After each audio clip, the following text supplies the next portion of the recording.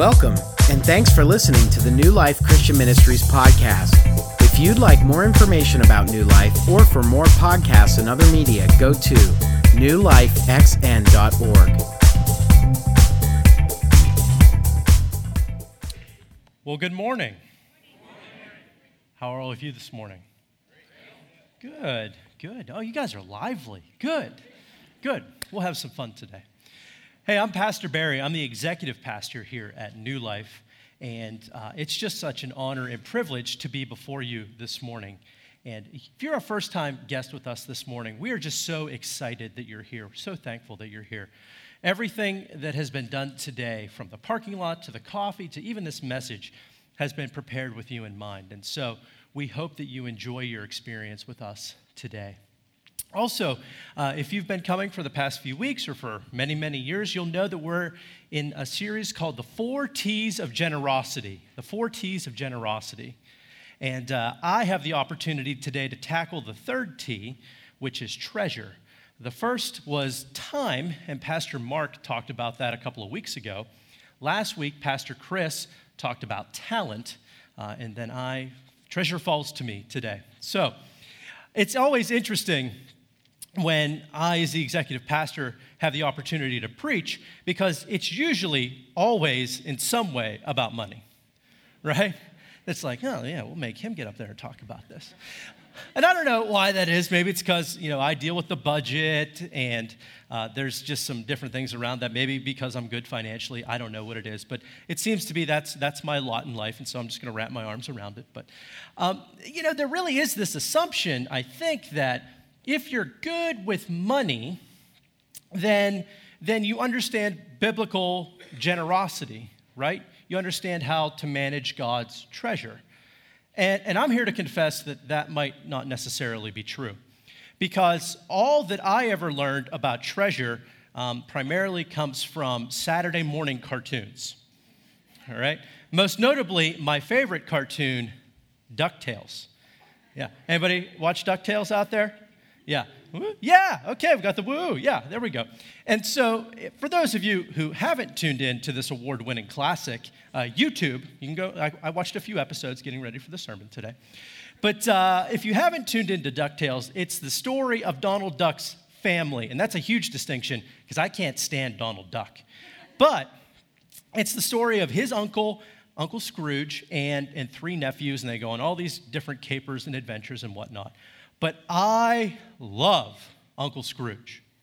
Love Uncle Scrooge. He is probably in my top 2 or 3 all-time Saturday morning cartoon characters.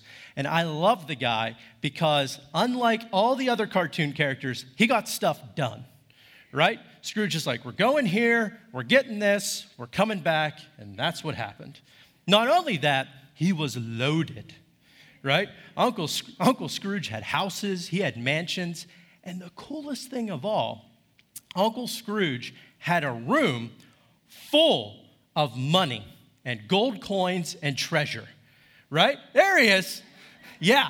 And he would swim in this giant room of money. He actually had a diving board, like a springboard, and he would dive. I don't know how that works with gold coins. But anyway, he would swim around in this room of money, and I thought, when I'm big, I'm going to be like Scrooge McDuck, and I'm going to have treasure, and this is going to be great. And so when I think of treasure, this is what comes to my mind. Now, this may or may not be a biblical example of generosity. But I've learned a couple things since I was 6, and to be honest, many of you know far more about this than I do, practically speaking. And here's how I know. Every week I have the opportunity to look at giving statements and whatnot. And you guys, every week, blow me away with your generosity. You blow me away with your generosity. I have buddies that work for other churches, friends that work in different ministries, and I can't brag about you guys enough when it comes to generosity. You aren't even in the same stratosphere as some other places that I've been. New Life gives incredibly and unbelievably. And I brag about you every chance that I get, because you are so generous and you understand what it means to manage God's treasure for his glory. Let me share a couple of stats with you. In 2017 at New Life, I don't know if any of you know this, but in our sharing fund, which is our general fund, we received over $1,288,000 this past year in 2017. Yeah. Woo! Our club fund, which is our building fund, we received over $380,000 this past year. Compassion Close to Home, which is the offering we take at Christmas Eve to help bless folks in our community, just over Christmas Eve, we received over $43,000. The good that we're going to be able to do with that. Total giving last year, all categories, $1,888,000. Unbelievable. Do you know what we were able to do with that money? Well, almost $270,000 of it went to missions. It bought churches in Cuba. It helped plant a vocational training center in Cambodia. It supported countless missionaries. It saw short-term teams go. And as a result of that, literally thousands of people who did not know Jesus at this time last year do today. Thousands of people who didn't know Jesus do today. Yeah. So when I talk about a generous church, this is a generous church. And I thank God for that, because you're touching and impacting lives that you may never know. And you guys are so generous with that. You've unlocked what I really believe is a secret that most of us don't realize that's in the scripture. And it's our take-home point today. And if you're new, the take-home point is the one point that I hope to seek to make today, that we really hammer this home. And our take-home point is this: treasure isn't the problem, it's all in where we keep it. Treasure isn't the problem, it's all in where we keep it. We're going to unpack that, but first, let's pray. Holy Father, as we bow before you today, I ask and pray that the thoughts and words that come from me would not be of me, but of you. Father, that as we delve into your word, that you would speak to us. Father, that you would reveal your truth, that we be transformed into the image of Jesus Christ, to your honor and to your glory. Amen. If you have your Bible or a Bible app, I would invite you to turn to our scripture today, which is Luke chapter 12, verses 13 to 34. It'll be on the screen as well. Luke 12, 13 to 34. And here's what it says. Someone in the crowd said to him, "Teacher, tell my brother to divide the inheritance with me." Jesus replied, "Man, who appointed me a judge and arbiter between you?" Then he said to them, "Watch out. Be on guard against all kinds of greed. Life does not consist in an abundance of possessions." And he told them this parable. The ground of a certain rich man yielded an abundant harvest. He thought to himself, "What shall I do? I have no place to store my crops." Then he says, "This is what I'll do. I'll tear down my barns and build bigger ones, and there I will store my surplus grain. And I'll say to myself, you have plenty of grain laid up for many years. Take life easy. Eat, drink, and be merry."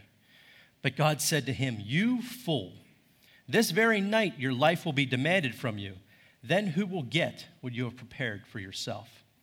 This is how it will be with whoever stores up things for themselves, but is not rich toward God." Then Jesus said to his disciples, "Therefore I tell you, do not worry about your life, what you will eat, or your body, what you will wear. For life is more than food, and the body more than clothes. Consider the ravens. They do not sow or reap. They have no storeroom or barn, yet God feeds them. How much more valuable you are than birds. Who of you by worrying can add a single hour to your life? Since you cannot do this very little thing, why do you worry about the rest? Consider how the wild flowers grow. They do not labor or spin, yet I tell you, not even Solomon in all of his splendor was dressed like one of these. If that is how God clothes the grass of the field, which is here today and tomorrow is thrown into the fire, how much more will he clothe you, you of little faith? And do not set your heart on what you will eat or drink. Do not worry about it, for the pagan world runs after all such things, and your Father knows that you need them. But seek his kingdom, and these things will be given to you as well. And this is my favorite part. Do not be afraid, little flock, for your Father has been pleased to give you the kingdom. Sell your possessions and give to the poor. Provide purses for yourself that will not wear out, a treasure in heaven that will not fail, where no thief comes near and no moth destroys. From where your treasure is, there your heart will be also. Interesting interaction in our passage today. Jesus, as often is the case, is in a crowd, and a man shouts up to him and says, Jesus, help me settle this family dispute about inheritance. Jesus, very pastoral move, no way, right? I'm not touching this one. Why? Because Jesus knows in that moment what's in the heart of that man. He knows that he's motivated by greed. And so he starts into this parable about a rich man, really a farmer, who plants a crop. And the crop, for some reason, on this particular year, yields an abundant harvest, far more than anything that he'd ever received in the past. And what's he to do? So the man decides, I'm going to tear down all these barns, I'm going to build bigger ones, and I'm going to hoard it. Maybe he was like the ancient Scrooge McDuck. Maybe he's going to go swim around in pools of wheat. I don't know. But he had so much that he needed new barns to house it. And God gives us a warning in that, doesn't he? You see, the man was operating under two false assumptions. The first false assumption was this, that somehow he was responsible for the yield of the crop. He thought he was responsible, right? He thought, well, I planted the seed and it grew, so it's mine. I'm responsible for this. How arrogant. How arrogant. I grew up on a farm. I still don't know how a seed germinates. Like, I know what it does. I don't know how it does it. All I know is that, and that's not because I'm stupid about it, it's because there's a miracle that happens there where there's enough moisture and enough heat and enough soil that this thing comes to life. I have no control over that. Especially the fact, not to mention the fact that, did he have control over the rain? Did he have control over the sun? Could he control any of those things? No. Again, having grown up on a farm, we prayed almost every day for the weather. Oh, we cut the hay. God, don't let it rain. Oh, God, we need the hay to grow. Let it rain. Oh, the peppers, whatever. In an agricultural community, you are so closely tied to the weather. But he thought that it was his because he was responsible. He thought he was responsible for that. The second assumption was that not only was he responsible for this, but somehow in his whole logic, it was his to keep, right? So it's mine, I get to keep it because I'm responsible for it. And I'll be honest, I've done this myself. I worked hard, I put in the hours, I get the reward. This is mine. This is mine. It's mine. I get to hold on to this. But again, God says, oh, really? This is yours. So tonight I'm going to take from you what you can't control, your life. Then let's see who gets your stuff. At this point, if I'm one of the disciples, my head has literally blown off my shoulders. I got a feel for these guys, and I don't know if you've ever kind of read the scripture through the eyes of the disciples. It's well worth it. Because it seems like every other day, Jesus was saying or doing something that was totally contrary to what they would have believed in that time, in that place. See, ancient Jews, just like us today, had certain passages of Scripture that they really loved, and they kind of held those ones up. They had other passages of Scripture that they didn't like as much, and so they kind of ignored those. But one of the ones that they really liked was that if you were doing God's will, you received his favor and blessing. Their logic went something like this. I'm awesome, and I've done really good things for God, and so God's going to bless me abundantly, and I'm going to get herds and crops, which is riches in those days, and I'm going to get to keep that stuff so that I can do whatever I want. Sound familiar? Like, that's the guy that all the disciples wanted to be. He wasn't some sort of villain. He's a hero. And Jesus kills him at the end of the story. What? Why did you kill that guy?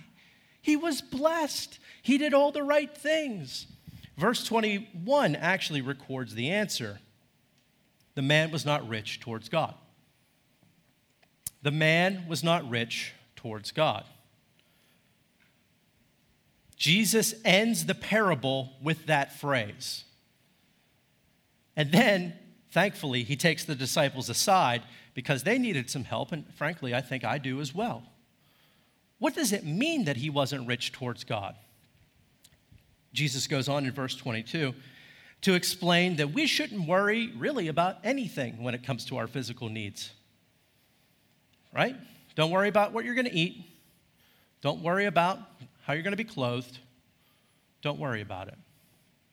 I had an opportunity while I was in college to take a couple counseling and psychology classes. They made me. And anybody here ever taken a counseling and psychology class? Okay, the rest of you are blessed. I guess they're great. It wasn't me, right? I couldn't really wrap my head around some of the stuff. So, in one of the counseling and psychology classes, though, we learned about this thing called Maslow's hierarchy of needs, right? And what Maslow states is, listen, in order for human beings to just even begin to survive, they need certain base things in their life: food, water, clothing, shelter. If you can secure those things, then you can build upon that and realize your potential, right? But if you remove those things, then humanity is going to suffer and languish, and you cannot realize your potential, okay? So Maslow's argument is you need to secure that stuff first so that you can build upon it and do the great things that you're intended to do. Here's what Jesus says. Don't worry about any of that. Don't worry about any of it. If you're about my kingdom work, Dad and I will take care of that. If you're about my kingdom work, we'll take care of it. You don't need to worry about the rest. If God cares enough to take care of birds, does anyone care if a bird dies? One? Okay. One? Like you see a robin on the side of the road and you just fall to pieces, And sure, the flowers are great, but they're destined for the bonfire. If God cares about that, how much more does he care about us, the very jewel of his creation? How much more does he care about us, the very jewel of his creation? If we seek God's kingdom, he takes care of the rest. How is that possible? How does that even work? Psalm 24:1 makes it very clear when it states, the earth is the Lord's and everything in it. The earth is the Lord's and everything in it. Here's the deal. God owns it all anyway. It's all his. He just lets us have some of it. And so if we start out with the assumption that it's all his anyways, then a lot of these things do begin to kind of shrink in significance as we go through our day-to-day. Not only that, but God has seen fit to give us access to his kingdom. What does that mean? Well, what that basically means is this. We have the opportunity to receive from God blessings far beyond what we can begin to ask or imagine. God will sometimes just give us things or provide things or do things that we don't even understand. It's like we have a debit card and our name's on it, but it's really God's account. I keep waiting for my actual God debit card. I've prayed for it, yet to receive it, but I'm waiting for the God debit card to arrive. The spending limit is unbelievable. But it's like we have that, but we forget about that, don't we? Because in our day-to-day, gosh, it gets a little hard. A couple of months ago, many of you will be familiar with the story of the training center in Cambodia that we had an opportunity to fund. And we were aware when we were in Cambodia that they were trying to build some of these training centers. And Pastor Chris had the opportunity to prayer walk the property where the training center we funded now stands. And so he came back and we were talking about that. And at that point, we had no inclination that we were going to be the ones that were going to fund that. And so I started to pray. And I asked God to provide someone or some group of someones to provide the funding for this training center. And so I prayed and I prayed and I prayed and I prayed for a couple of weeks at least, I'm not sure. But it was quite some time. And one particular morning, I don't know if you're like me, but sometimes when you're in prayer, do you begin to daydream a little bit about like what God should do or he's going to do that day according to what you think? And so I'm I'm very, very spiritual, oh God, provide. And I'm starting to daydream about my day and how I'm going to encounter someone that day, like a rich businessman, someone who's independently wealthy, maybe a wise old widow, I don't know, someone who can shell out 121 grand without much issue. That's in my prayer. That's what I'm thinking through. God's going to do this. It's going to be awesome. And then this little, still, small voice cut into my prayer time and went, you pay for it. And I said, no. It wasn't my proudest moment. That's where I was. So the next day I came before God in prayer, and this little, still, small voice said, you pay for it. And again, I said, no. Now, I wish I could tell you that this didn't go on for like a week. It may or may not have.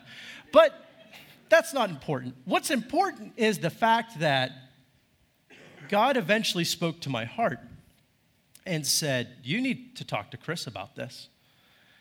And so I went before him one morning. We have a meeting every week. And I said, Chris, these were my actual words. You're going to think I'm crazy, but I really believe New Life is supposed to fund this building. And, Chris, he's like, yeah, I knew that like 6 weeks ago. Yeah, I was just waiting for someone else to confirm it. I'm like, oh, great, I have an ulcer. Yeah. I'm glad you're good. And then we took it to the lead team, and they affirmed it. And why did I have an ulcer? Well, we don't have $121,000 just lying around. That money was allocated for things. We're going to use it to get some speakers in here. When we put the balcony in, Brad explained to me how some different style, like a stack of speakers would help with the sound in here. We had some ideas for the Children's Nurture and Discipleship Center. We just didn't have that until we did. And so we said, okay, we're not going to have, if you notice, these are the same. We're going to use these, Lord willing, in the new building. We don't know how that's going to happen.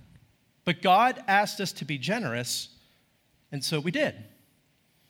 Came with some sacrifice, but we did. And so now, where there was once a field, a building now stands. It'll be done in a month. Isn't that incredible? It'll be done in a month. Yeah. Not only that, thousands of kids are going to pass through that building, and they're going to learn what it means to be free from slavery in all walks of life, physically, spiritually, emotionally. I can't wait to go see that building, and I hope some of you come along with us because God provided that building. He called us to be generous, and we responded. There's some sacrifice, but that's what we're supposed to be about. You see, there's a little hidden thing, and I hope you caught it as we read through our scripture this morning, that we oftentimes gloss over, but it's there, and it's this. Think of it this way. God owns everything. He gives blessings to us out of his abundance. What he asks is that we're as generous with his funds as he is with them himself. But this is the crazy part. When we give that away, there are blessings now and into eternity. There are blessings now and into eternity. It goes something like this. As we live generous lives, we actually hoard eternal wealth. We actually hoard eternal wealth. Look at verse 33. What does Jesus say? Make yourself purses that will not wear out. Store up for yourself treasure, where? In heaven. Why? Because moths can't get it there, rust can't get it there, and someone isn't going to break in and steal it. When we are generous, we receive blessings. Some of them are internal. Like, it's awesome that that building's built. Some of them are external. Sometimes God gives us things, but they're always eternal. They're always eternal. And it doesn't make any sense to us as human beings walking around on this earth. It doesn't make sense. Because that's not how we view money. That's not how we view resource. You mean I give to get? Is there a motive behind that? What am I doing? It doesn't make sense. It actually kind of blows our minds. It should wreck our lives a little bit. And the reason for that, quite simply, is because we're used to operating in a human economy, not a heavenly and eternal one. We're so used to operating in a human economy that we're not used to operating in a heavenly and eternal one. If you want a really good idea of what this looks like practically, I can't recommend this little book here highly enough. This is The Treasure Principle by Randy Alcorn. And we've given this out a couple of times. And if you've never had a chance to pick it up, you got to get it. And we're so convinced of that, there's actually some free copies at the Welcome Center. Pick it up on your way out the door. But Alcorn really hammers this point home, ultimately that it's all God's. We use it to bless others. It's his resource. And really, when we are extremely generous, the treasure principle is we pay it on ahead. We're not living for the now. We're also living for the then. Can you imagine what our lives would look like if we lived out of an idea, out of a principle, where we fully understood that it's God's and we're to bless others with it, that we're to be generous, that in so doing, we have rewards now and into the future? Actually, I know that some of you do because I've seen it. I see it every week. I see your generosity, and I am humbled by that. I see that. But think of the kingdom impact we're able to have because of it. Think of the lives that are transformed. Think of what it looks like when our money doesn't own us, when our resource doesn't chain us. That's a freedom that, frankly, I'm still learning about and working through, but one that is just so rewarding. I realize that any time that we talk about money, we have folks on either end of the financial spectrum. We have folks that could build many barns. We have folks that probably don't have enough to live in one. And they're everywhere in between, and we're everywhere in between. And those all come with a unique set of challenges. If God has blessed you with great resource, that's awesome. But as Alcorn says so poignantly from time to time, it's not, God doesn't bless us so we can raise our standard of living, but our standard of giving. Too much who has been given, much will be expected. And for those of us who don't have two nickels to rub together, I've been there. I've been in that spot. God still calls us to manage our resource well. And sometimes we're in that situation because of choices we've made. We didn't manage God's resources well. Maybe we hoarded, I don't know. Or sometimes things have happened that are outside of our control. And we're just in a place where that is a very, very hard thing. And I get that and I understand that. But God still calls us to manage his resources his way. And there's a call to generosity in the midst of that. If you're in any of those positions and you're looking for a little bit of further guidance, there's a couple of things. Again, I would recommend the treasure principle very highly. I've also had the opportunity over the past couple weeks to teach a class here at New Life called New Life University, Biblical Stewardship, Managing God's Time and Money. I came up with that title all by myself. And if you want to learn about a little bit of what we've been looking at, go online. Last week, we covered budgets, finance, the whole nine. It's all there. Look it up. Watch it. It's helpful. Tomorrow, Monday, in this very room, we're going to be talking about investments and savings and all that sort of stuff. Why? Because God wants us to manage his resource well. If that's a point where you're at in life, come on out. I don't care. Not this Monday, but next Monday, if you're in a stage of life where Social Security and estate planning and taxes and how to be generous in that stage of life, if you're there, we're talking about that next Monday. Why? Because God wants us to manage his resources well. Ultimately, at the end of the day, guys, though, I can't get away from this quote in Alcorn's book that, I'll be honest with you, I read through it a year or two ago, and then I read through it a couple of weeks ago. I did not see this quote the first time I read it through. But when I read it through a couple of weeks ago, it hit me right between the eyes, and it's this. God, do you really expect less of me, who has your Holy Spirit within and lives in the wealthiest society in human history, than you demanded of the poorest Israelite? God, do you really expect less of me, who has your Holy Spirit within and lives in the wealthiest society in human history, than you demanded of the poorest Israelite. Now, that's hard. That's a hard one. And it's real. It's real because it's true. And it's true because it ultimately points to the fact that as we go about managing God's finance, He cares a lot about that. And not only that, we are blessed by and large. And if God expected the poorest Israelite to give 10% of their stuff, of their best to Him, how can we possibly deny Him that based out of the context in which we live? Frankly, we can't. I mentioned some tools and some teaching and some training, and I'll be honest, those are helpful. Those are practical nuts and bolts. But the single greatest factor that has changed how I manage my finances is prayer. Is prayer. Every 2 weeks, I have the opportunity to receive a paycheck from New Life Christian Ministries. Thank you so much for that. And every 2 weeks, I sit down with my wife and we look at what we're doing and we pray, God, I'm not kidding, God, how would you have us use your finances today? How would you have us use your resources today? Show us where you want your money to go. Sometimes it's just to pay bills. Sometimes it's to do stuff that I really want to say no to. Sometimes I have said no. I'm trying to get better at that.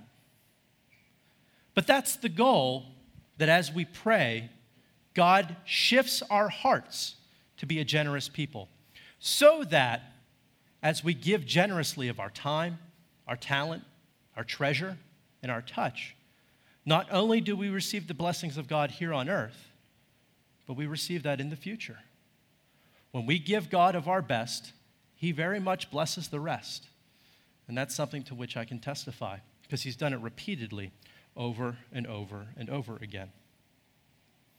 So as we go out this week, we'll have a number of opportunities to decide how we are to be generous.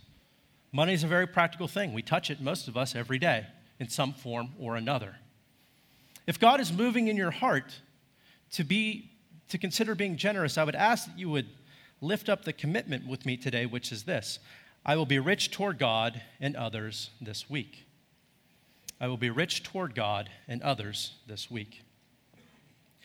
Listen, being generous and thinking about how God wants us to use our resource is really an important topic. And it's one that I know that so many of you get. I can't thank you enough for your generosity. I can't thank you enough for what you've done for New Life and for the ministries that you've impacted, the lives that you have touched. What we've been able to do because of your resource is unbelievable, and I thank God for that. And I also thank God that someday we will all begin to see more fully what it looks like to be blessed here, but also in the great beyond. And so I'm going to make a promise to all of you today, and it's this. When Jesus returns, and we're all kicking it, in heaven, new earth, all right? We all have enough. When we're living in those mansions, that God talks about, I promise that I'm going to have all of you over to my mansion. You'll have a mansion too, so it's not ostentatious. We'll all have one. I'm going to have you over to my mansion for a barbecue to hang out. And there's going to be a big room full of money. We're all going to have one, and we're all going to go for a swim. And in that moment, we'll bask in the goodness of God and thank Him for how He has blessed us. May we do so even today. Let's pray. Father, I thank you and praise you for who you are, for what you've done. Father, as we consider what it means to be generous, it's my heartfelt prayer, Father, that you would move in our hearts, that you would move in our lives, that ultimately, Father, that we would trust you with the things that we need to, and Father, that we would put aside that which we do not. Father, may our lives be marked with generosity, especially as it comes to our treasure. We thank you and we praise you. It's in your name we pray. Amen.